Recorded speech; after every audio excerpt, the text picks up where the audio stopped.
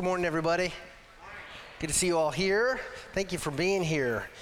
And I really mean that. I was looking across this room, and so I was preparing to come up here, and I was thinking, I know that some of you are firemen and policemen and work at Boeing, and you worked last night. I know that for a fact, and you just got off your shift and you're here. So thank you for being here, and thank you to everybody for the sacrifices you're making for being here. I'm glad you're here. Recently, I was standing in line at Starbucks. I was meeting somebody, and as I was standing in line, I saw a little poster that they had hanging next to the cash register. You know, sometimes they change those posters out and put different quotes on there. And the poster had a quote by Lady Gaga written on it, which said, "Don't you ever let a soul in the world tell you that you can't be exactly who you are." I thought about that for a minute, and on one level, I kind of liked it, but as I realized the influence that this Starbucks had on teenagers, because it's one that is frequented by many teenagers, I wondered how many young people would be reading that and kind of internalize those words as authoritative truth for their life and for their worldview. Because my guess is that when many people read those somewhat obscure words, as you see on the screen, what they actually hear is, don't you ever let a soul in the world tell you that you can't be exactly how you are. How you are. Or in other words, don't let anybody tell you that there's ever anything wrong with you, or that you are sinful. Don't think that somehow you have been contaminated by sin. All of your thoughts and feelings and behaviors are perfectly acceptable because that's just how you are, that's who you are. And not only are you perfect just how you are, but also nobody has the right or authority to tell you differently. So don't listen to anyone else but you. Follow your heart. Don't deny yourself anything that your heart leads you to. As I thought about that, I thought about how totally different Jesus' words are for us. Luke 9:23-25, it says, "And Jesus said to all, if anyone would come after me, let him deny himself and take up his cross daily and follow me. For whoever would save his life will lose it, but whoever loses his life for my sake will save it." So Jesus tells us the exact opposite of Starbucks and Lady Gaga. Jesus says, if you want true life, then deny yourself, take up your cross, and follow me. That's a paradoxical statement, right? But what Jesus says is that sin has messed with you. Sin, or disobeying God, this world is not the way it's supposed to be. Sin has corrupted you and everybody else, your mind, your body, your soul, because I am your God who made you and to whom you are accountable. I don't want you to follow every inclination of your heart now. If you want to follow me, if you want to know me, then you must die to every feeling and desire and habit that I call sin. So I don't think, needless to say, Starbucks is going to be putting up quotes from Jesus anytime soon, except maybe really out of context quotes. Denying yourself in order to glorify Jesus Christ does not scratch what most people's itching ears want to hear. Identifying one God and as the only God worthy of your total obedience, it really doesn't sell coffee well. It doesn't make you many friends in our culture. But God's greatest desire for us isn't to sell a lot of coffee or to make a lot of money or to tell everybody that you're cool with God exactly how you are and you don't need to do anything or change anything about yourself. God's greatest desire actually is not for us to glory in ourselves, but to glory in his son Jesus. And the path of glorifying Jesus is the path of putting to death our self-centered desires every day. It's the path of mortifying or putting to death our sins and our flesh. Romans 8:13 says, "For if you live according to the flesh, you will die. But if by the Spirit you put to death the deeds of the body, you will live. So the gospel tells us this, that Jesus, the Lord, not only wants us to be with him. We get that one right pretty well. But Jesus also wants us to become like him. And if we're to become like him, then we must travel the same path he traveled, the path of the cross. And as we've seen in the book of Acts, the apostle Paul knew firsthand what it meant to walk this path of the cross, to die to himself in order to follow Jesus. And we're going to look at Acts 21 this morning. And as we do that, the author, Luke, he is describing Paul's final journey now to Jerusalem, where he would be arrested again and then be transferred around to different prisons throughout the Roman Empire until he was finally executed. So we're going to look at that. Before we do that, let's open up. If you have your Bible with you, open up to Acts 21 with me. In the New Testament, if you don't have a Bible, please let us know. We'd love to give you one or tell you where you can get a good one. And it is in the New Testament. If you don't know where Acts is, you can look at your table of contents. And we're in chapter 21, verse 1.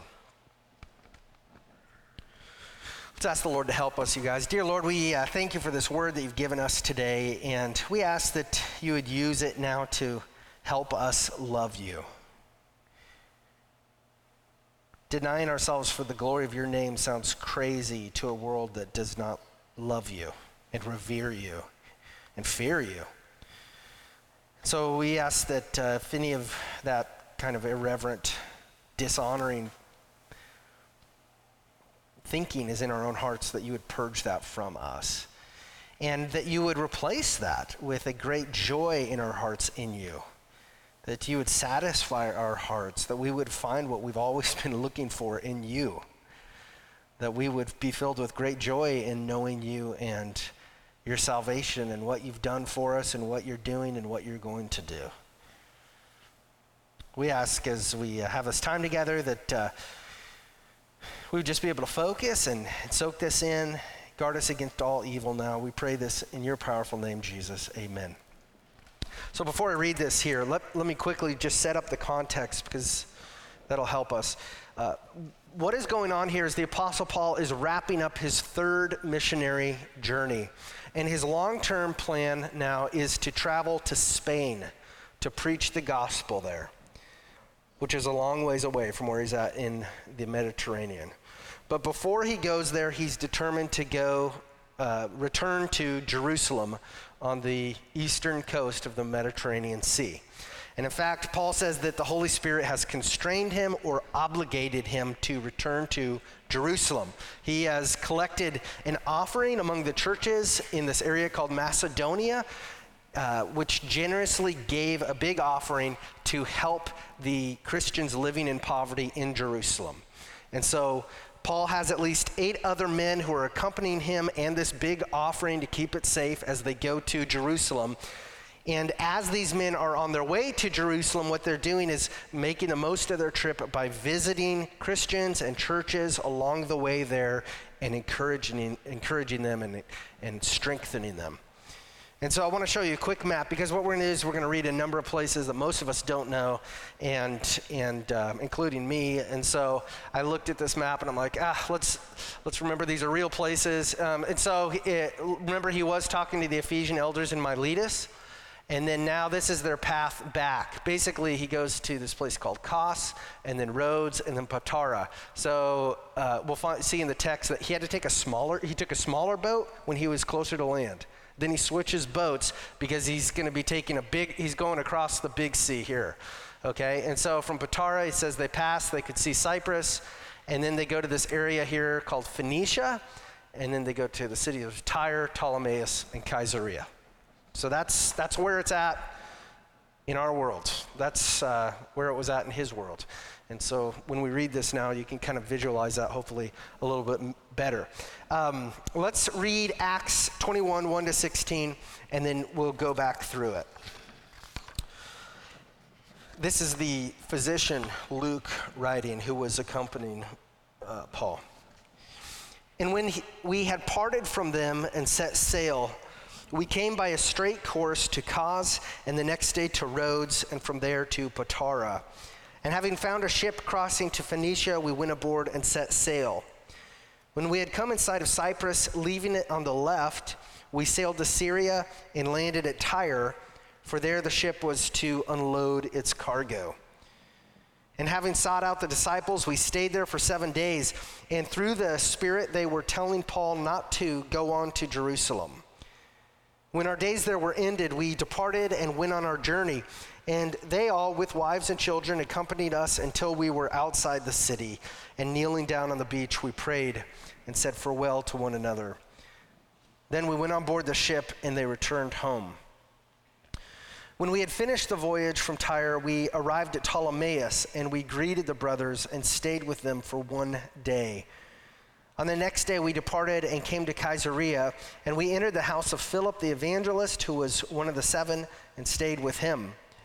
He had 4 unmarried daughters who prophesied. While we were staying for many days, a prophet named Agabus came down from Judea, and coming to us, he took Paul's belt and bound his own feet and hands and said, "Thus says the Holy Spirit, this is how the Jews at Jerusalem will bind the man who owns this belt and deliver him into the hands of the Gentiles." When we heard this, we and the people there urged him not to go up to Jerusalem. Then Paul answered, "What are you doing, weeping and breaking my heart? For I am ready not only to be imprisoned, but even to die in Jerusalem for the name of the Lord Jesus." And since he would not be persuaded, we ceased and said, "Let the will of the Lord be done." After these days we got ready and went up to Jerusalem, and some of the disciples from Caesarea went with us, bringing us to the house of Mnason of Cyprus, an early disciple with whom we should lodge.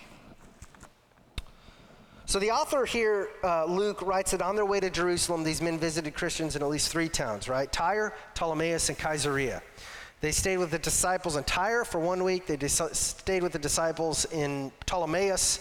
Real quick, sorry. They stayed in Tyre for a week. Why? Because that's how long it took for the ship to unload its cargo. Then they stayed with the Christians in Ptolemais for 1 day. And then they stayed with the Christians in Caesarea, it says, for many days.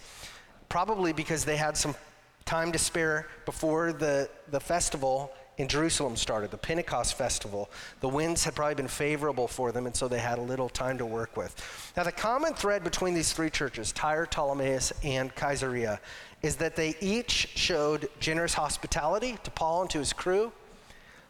They each cared a lot about Paul, and they each wanted Paul to stay alive. And what makes this passage difficult, if you see it, if you're looking at it closely, and maybe you've wrestled with it before, what makes it difficult in one way is to interpret what it means that there are several Spirit-filled Christians here who appear to disagree about the instructions the Lord has given, about whether or not Paul should go to Jerusalem. And specifically here, there are 4 human voices weighing in on Paul's plan to go to Jerusalem. First, you got Paul's voice, who said in Acts 20, 22 to 23, "And now behold, I'm going to Jerusalem, constrained by the Spirit, not knowing what will happen to me there, except that the Holy Spirit testifies to me in every city that imprisonment and afflictions await me." Second is the voice of the Christians in Tyre. Acts 21:4 says, "And having sought out the disciples, we stayed there for 7 days, and through the Spirit, they were telling Paul not to go on to Jerusalem." Third, there's the voice of the prophet named Agabus here.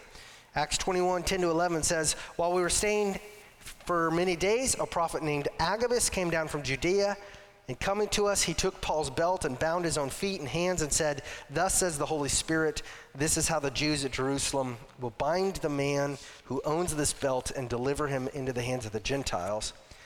And fourth, there's the voice of Paul's travel companions and the Christians in Caesarea.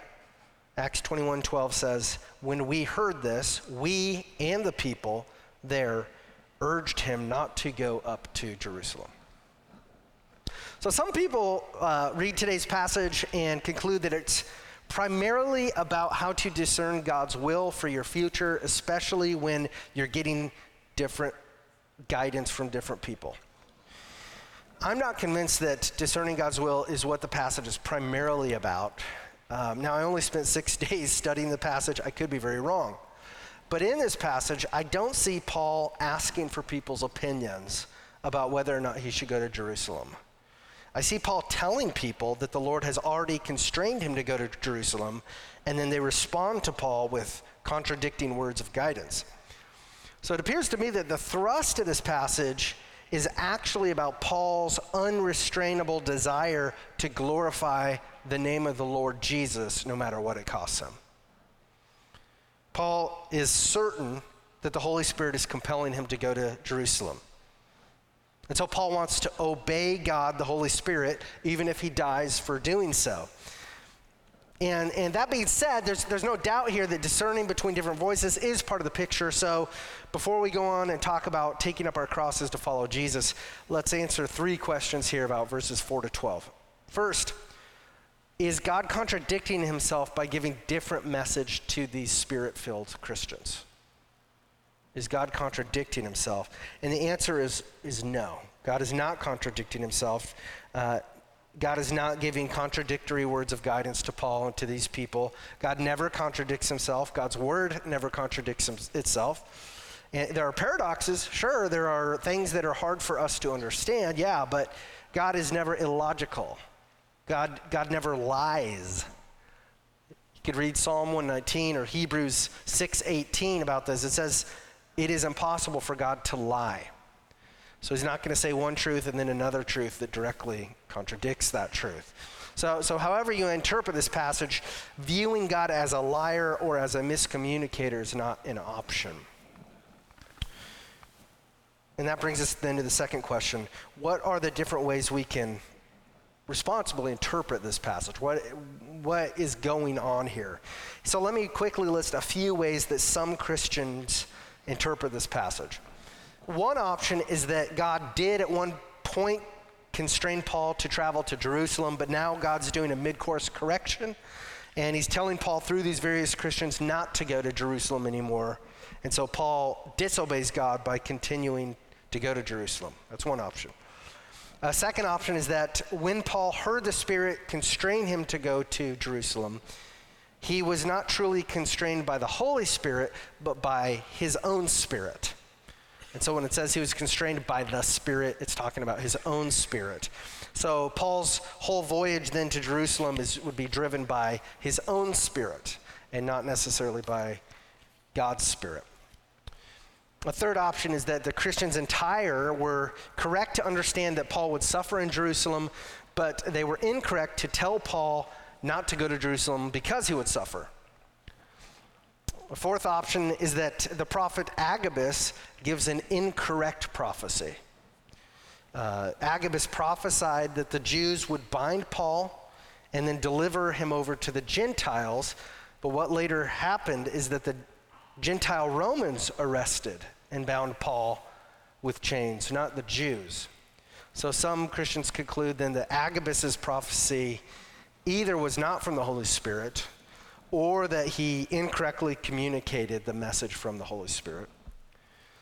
A fifth option is that the Christians in Tyre and Caesarea were both wrong, and they were led by their own spirits and not by the Holy Spirit. So, a lot of options. And these are some of the main ways that Christians have interpreted this passage. So as of Sunday morning, August 18th, 2019, here's my best interpretation, okay? The Holy Spirit did compel Paul to go to Jerusalem, and the Holy Spirit is continuing to compel Paul to go to Jerusalem. Also, the Holy Spirit told Paul to expect to suffer for his faith in Jerusalem. Acts 20:20-24, this is what Paul told the Ephesian elders. And now behold, I'm going to Jerusalem, constrained by the Spirit, not knowing what will happen to me there, except that the Holy Spirit testifies to me in every city that imprisonment and afflictions await me. But I did not account my life of any value, nor as precious to myself, if only I may finish my course and the ministry that I received from the Lord Jesus to testify to the gospel of the grace of God. So, Paul is right to obey the Lord by going to Jerusalem, no matter what awaits him there. Okay, then what do we do with the Christians in Tyre? Well, the Christians in Tyre were right to understand that Paul would suffer and possibly die in Jerusalem. However, they were wrong to think that the Holy Spirit did not want Paul to continue to go to Jerusalem. And then in Caesarea, Agabus the prophet's prophecy appears to me to be generally correct. Now, I'm not a prophet analyst, okay? So I know that there were strict Old Testament criteria by which you judged the accuracy of a prophecy. But it appears to me that it was generally correct, because even though the Jews did not arrest him, it was the Jews who first seized him. And they attacked him until the Romans arrested him. In fact, in Acts chapter 28, Paul later testifies in court that how this arrest went down, and he says that he was delivered as a prisoner from the Jews into the hands of the Romans. So, that being said, it was incorrect for Paul's travel companions and the Christians in Caesarea to conclude that Paul should not go to Jerusalem because of the danger awaiting him there. So their concern for Paul was the same as anyone who doesn't want a loved one to come to harm. However, if it was God's will for Paul to go to Jerusalem, then it would be wrong for anyone to prevent him from going there. And because Paul refuses to obey them instead of God, they ultimately find peace in this by what? It says they basically hand him over to the will of the Lord. Acts 21:14 says, "And since he would not be persuaded, we ceased and said, 'Let the will of the Lord be done.'" So in summary, it appears here that Paul and all these Christians are hearing from God that Paul is going to suffer for his faith when he gets to Jerusalem. But the fact that these people are urging Paul not to go there is a reflection of their feelings for him. They have not received a different directive from the Lord for Paul. The third question then about this passage is, what does it say about prophets and prophecy and spirit-filled Christians who get different messages or give different messages from God or from their spirits or whatever? Well, no matter how you interpret this passage, I think there are a few important takeaways about prophecy most Christians can agree on. First is that the only flawless and totally authoritative prophecy is God's word. The New Testament scriptures were written by the apostles as the Holy Spirit carried them along. There is no prophetic word from God, either from the first century or the 21st century, that can override or contradict the Bible. Second, whether you believe that the gift of prophecy ended in the first century or whether you believe it continues today, prophecies spoken by Christians other than the apostles are open to error. Okay? Even if God gave a Christian a prophetic message to share, it is very possible that he or she might communicate that prophecy incorrectly. So we should never understand a self-proclaimed prophecy spoken by a modern Christian to be inerrant or even necessarily from God. A person may very likely be speaking from their own spirit and not from God's Spirit. This is why we must use Scripture to analyze the truth of every word spoken by a pastor or a prophet or a mentor or every other Christian and non-Christian we know. We use Scripture to analyze the truth of messages. The only inerrant written revelation of God is found in our 66 books of the Bible, period. Now, in the remainder of our time here, what I want to focus on is Paul's passion for the glory of God's name. That's what I think the thrust of the passage is about, and that's what is incredible here. Verses 13 to 15, it says, "Then Paul answered them, 'What are you doing, weeping and breaking my heart? For I am ready not only to be imprisoned, but even to die in Jerusalem for the name of the Lord Jesus.' And since he would not be persuaded, we ceased and said, 'Let the will of the Lord be done.' After these days, we got ready and went up to Jerusalem. Think about that. Think about that phrase. Paul says, I am ready. Not only to be imprisoned, but even to die in Jerusalem. For what? For the name of the Lord. Now, it's important to note here that Paul's not determined to go to Jerusalem in order to suffer for the Lord. Okay, that's not what's driving it. He's not saying there is supernatural salvific merit that I'm going to earn by suffering for Jesus. Christians have wrongly applied that through centuries by literally making their bodies physically suffer, whipping themselves, hurting themselves, thinking that somehow this is God glorifying and this earns me merit with God. Rather, what's important here, you see, is that what's driving Paul wanting to go to Jerusalem? Obedience. He wants to obey the Lord. He's constrained by the Holy Spirit. He doesn't, listen, whether he goes and just hangs out in Jerusalem and sees his friends, or that's God glorifying if he's obeying the Lord. Or if the outcome is that he goes to Jerusalem, he's arrested, that's God glorifying as long as he's obeying the Lord. So Paul wants to glorify the Lord by obeying him.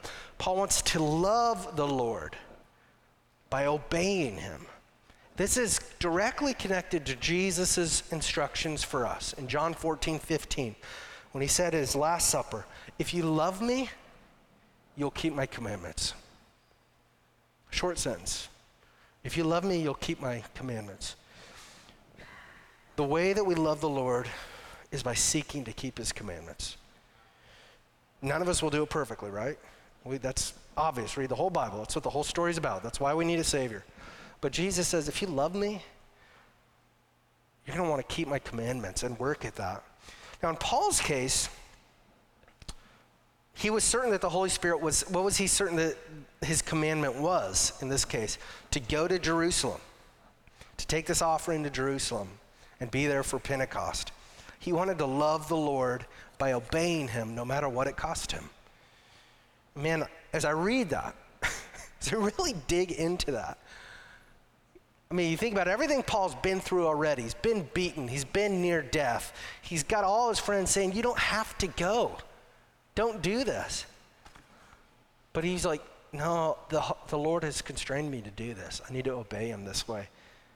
I want to love God like Paul loved God. Don't you? Not just being convinced of what God wants him to do, but actually having the courage to do it.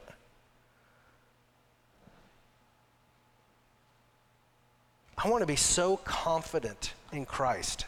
This was my personal reflection as I read this. I want to be so confident about who I am in Christ. I want to be so passionate about Jesus. I want to be so joyful about what he's done for me and what he's doing and what he's going to do, that there's nothing I won't do to gladly exalt his name. So one obvious question that verse 13 begs is, Christian, are you willing to die for the name of the Lord Jesus? Right, that's an obvious question.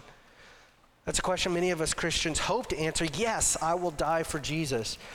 But for those of us Christians who live in America at this time in history, it's probably a difficult question to answer honestly. Because unless we go on a dangerous mission trip to evangelize in another part of the world, we do not really face the daily prospect of dying for the name of Jesus like many of our brothers and sisters in Christ do every day. It's a question we don't really know the answer to, and we wouldn't really know the answer to until we're faced with the very real prospect of dying for Jesus. But I hope that many of us believe that we would be willing to die for Jesus' name. I think a more realistic question for many of us to ask is, and a harder question to ask, is, are you willing to suffer to follow Jesus? See, it might actually be easier for you to say you're willing to die for Jesus because you know your suffering would be temporary and then you go to heaven. But let's just imagine you live for another 20 years. Are you willing to today and for the next 20 years obey Jesus with your life, even if that means you will suffer?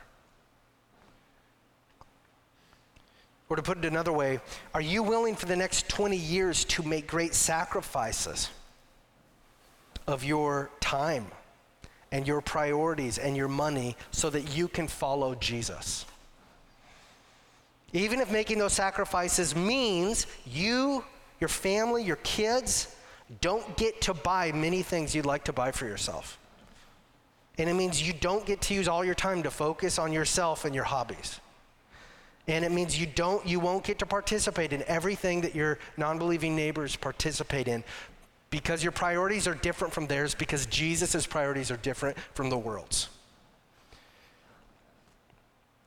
Dietrich Bonhoeffer, the famous Christian pastor in Germany during World War II, wrote, "When Christ calls a man, he bids him come and die."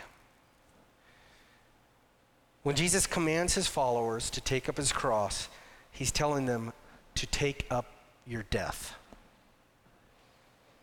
Because following Jesus, seeking his kingdom,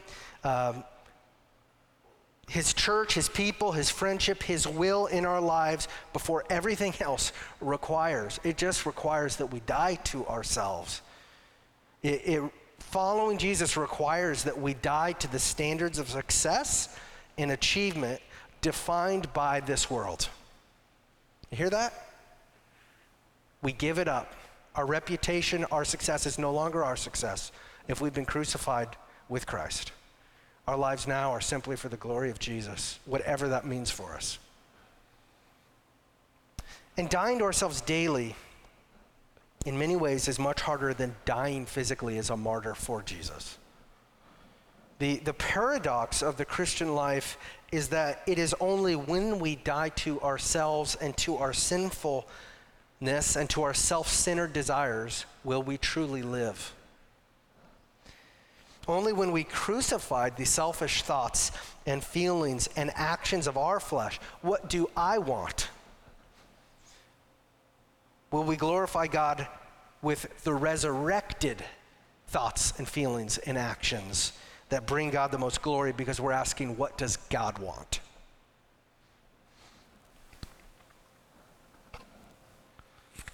C.S. Lewis wrote this. This is a great quote I read this week. "A crucifixion of the natural self is the passport to everlasting life. Nothing that has not died will be resurrected." Hear that? Nothing that has not died will be resurrected. What does that mean? All of us, all of the entirety of our lives must die for the glory of God, if that's to be resurrected to new life with the glorified thoughts and feelings and affections that Jesus wants us to have. This is, of course, simply a restatement of Jesus' words. Let's read it again, 9:23 to 25. And he said, Luke 9:23 and 25, he said to all, if anyone would come after me, let him deny himself and take up his cross daily and follow me. So what was the cross? Just a reminder, it was the worst possible execution device the Romans had devised. Right? That's what that means. Take up your suffering and death and follow me. For whoever would save his life will lose it, but whoever loses his life for my sake will save it. For what does it profit a man if he gains the whole world and loses or forfeits himself? I read a quote this week by Keith Green in a sermon he wrote, and it basically said it succinctly. It said, when you make decisions, are you primarily thinking about life on earth or your life for eternity? Your decisions, are they primarily about how it's going to affect your life on earth or your life forever? If you believe that you're an eternal being. Jesus' desire for us is not only for us to be with him, but to become like him. That is why God says over and over in his word, be holy as I am holy. That's how we glorify God. And the path to holiness, the path to Christ-likeness, is the path of death to self and life in Christ. And Paul understood this. In Galatians 2:20, he wrote, I have been crucified with Christ. That's what it means when I trusted in Jesus, when he made me born again. I'm a new life. I've been crucified with Christ. It's no longer I who live, but Christ who lives in me. So this life I now live in the flesh, I live by faith in the Son of God who loved me and gave himself for me. And then in his letter to the Philippians, chapter 3, 7 to 11, Paul says, but whatever gain I had, I counted as loss for the sake of Christ. Indeed, I count everything as loss because of the surpassing worth of knowing Christ Jesus, my Lord. For his sake, I have suffered the loss of all things and count them as rubbish in order that I may gain Christ and be found in him. Not having a righteousness of my own that comes from the law, but that which comes through faith in Christ, the righteousness from God that depends on faith, that I may know him and the power of his resurrection and may share in his sufferings, becoming like him in his death, that by any means possible I may attain the resurrection from the dead. And when Paul says there in verse 11 that by any means possible he hopes to attain the resurrection from the dead, he does not mean that doing certain works will somehow attain for him eternal life. Paul is crystal clear in his letters that the only way to receive eternal life is not to trust in your own works, but to trust only in the perfect work of Jesus Christ, God, who died for you because he loves you. What Paul is saying here in verse 11 is that whatever road he has to take to glorify God until he meets him face to face, that's the road he wants to take. Whatever road it is, Lord, for you to make me like you, to bring you glory, that's the road I want to take. So Christian, what does it look like for you to die to yourself for the glory of Jesus' name where you live and in your life and at your job?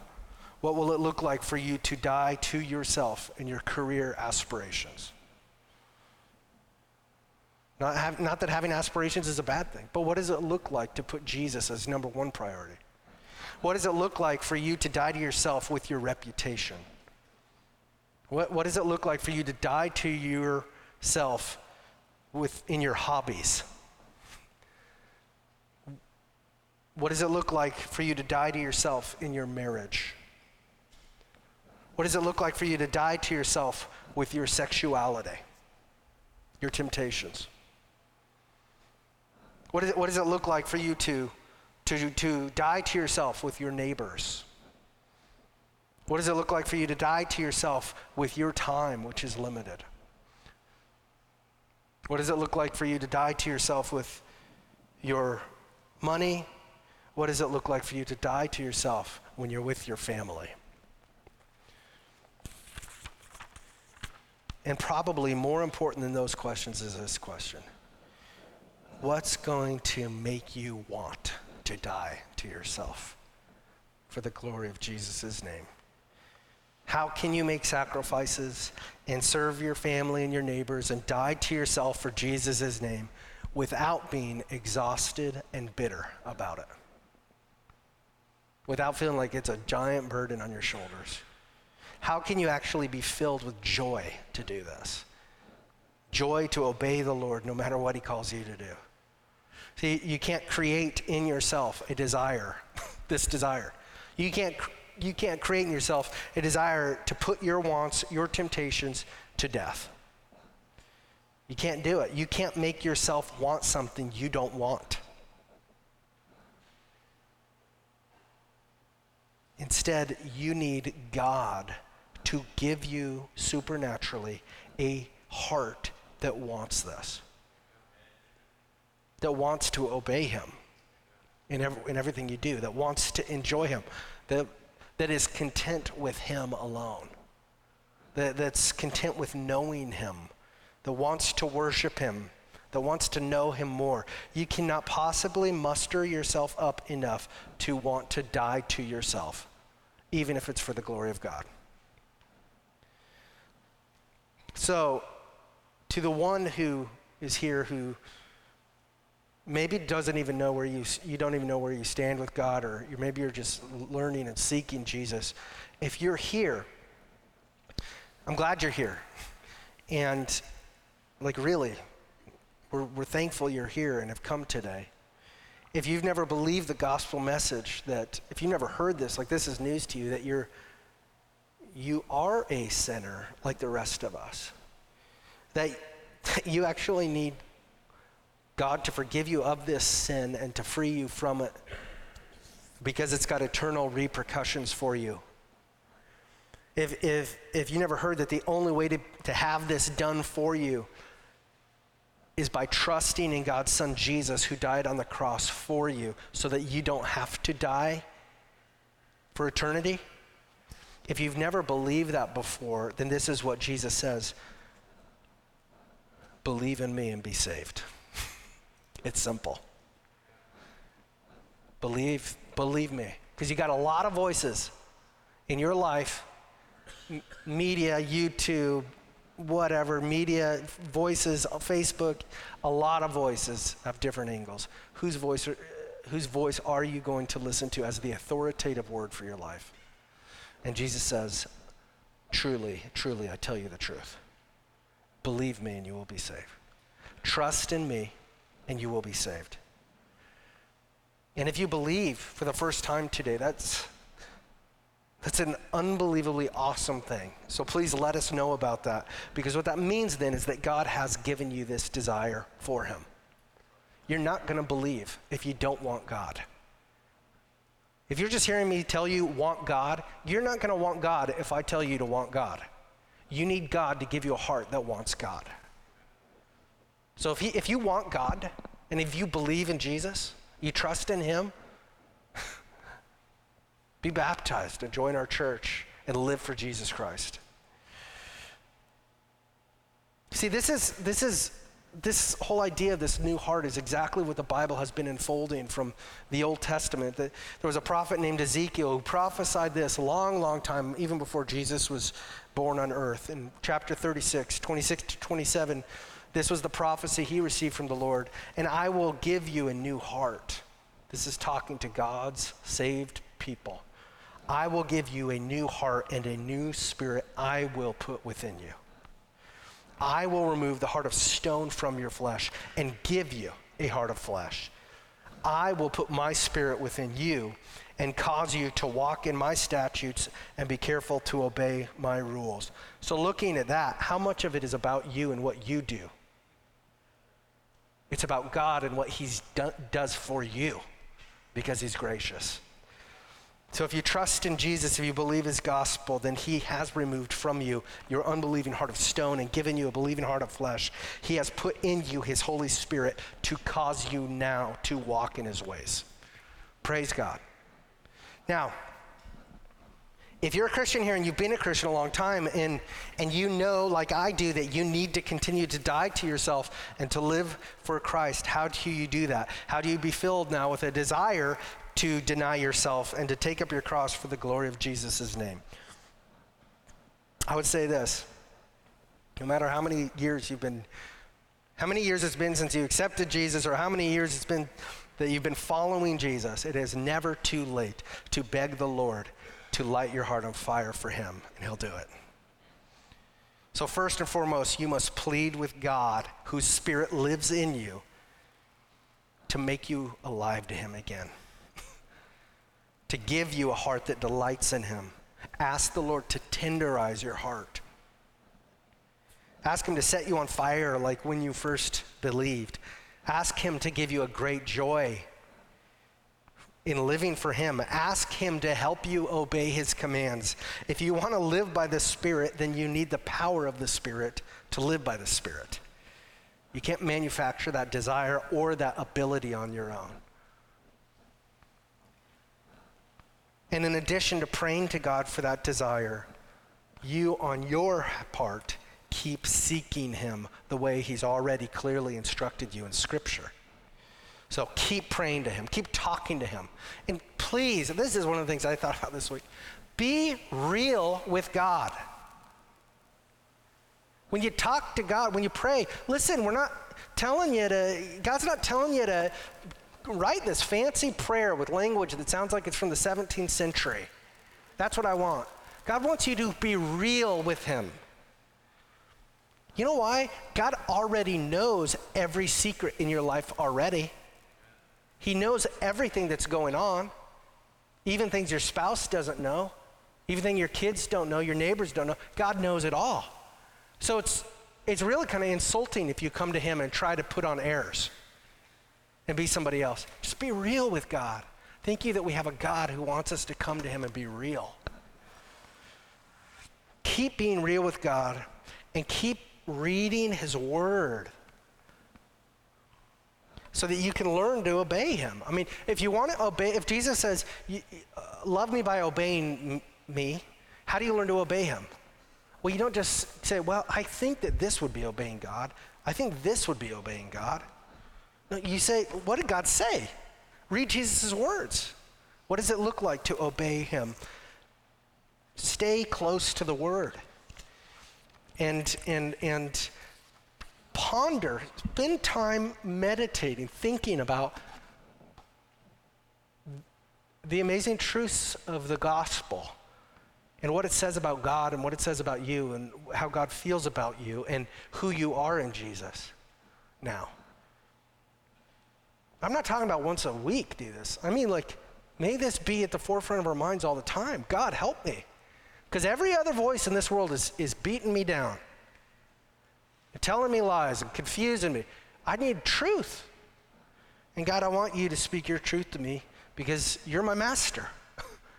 I want to listen to your word most. Surround yourself with people who are going the direction you want to go. Toward Jesus, toward his righteousness, toward eternal life. And I get that you don't get to pick like who you work with. I get that. But in the other areas of life, are you hanging out with people? Are you surrounding yourself with people who are helping you, making you want Jesus more? Who are strengthening your faith in Jesus? That's one of the reasons community groups are so important. I just don't know how else to do that except to discipline ourselves every week to say, I'm doing this week. Every week, I'm in a community group. And I know there's a million other things I could do with my time. But this is what I want for me and my family most. And it means I have to reorganize everything in my life so that I can do this. And I know that not everybody can be in a community group, but I'm saying that's one of the ways it looks for me. And it means my kids make sacrifices. They can't participate in things that other friends get to. And I can't participate in things that my friends get to participate in. But what I really want more than that is, man, listen, Jesus said you can have the whole world. What's the matter? What does it matter if you have the whole world and it leads you to death? I need life.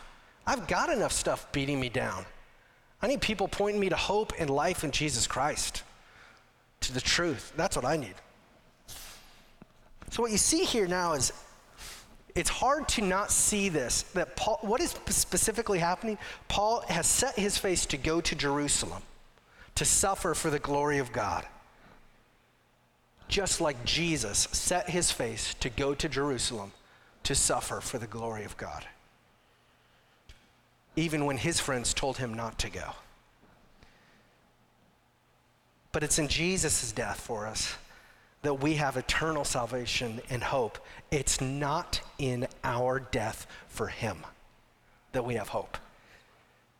Daily dying to ourselves, although right and glorifying to God, does not have saving power for us. What great news that is, you guys. That changes the whole ball game here on the catalyst for making us want to follow Jesus, that we are not saved by our dying for God. We are saved by God dying for us. May the Holy Spirit use that truth in our lives to catalyze our hearts to love him so much that we want to obey him, whatever it costs us. And whatever we may lose on earth for the glory of Jesus' name, may we remember this truth in Romans 8:16-17. The Spirit himself bears witness with our spirit that we are children of God. And if children, then heirs. Heirs of God and fellow heirs with Christ, provided we suffer with him, in order that we may also be glorified with him. Would you guys please stand up with me? And let's close our time in prayer. Dear Lord Jesus, we thank you for this passage. There's heavy stuff in here, and just we could meditate on this and chew on this, God, for this passage alone for a long time. Thank you for appointing it for this day. I pray, Lord, that you would help us today to meditate on this as we kind of get nearer to the end of our summers and look to the fall and think about what our lives are going to look like this season, that we would ask ourselves, how can I do this in the way that obeys Jesus? How can I die to myself and glorify Christ most in my life? Oh, we know that suffering comes to all of us, Lord, Christian and non-Christian.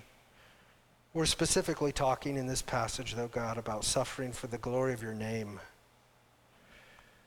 And it's not in suffering that somehow is, that suffering itself is somehow makes us more elite Christians or something like that. We just want to obey you, God.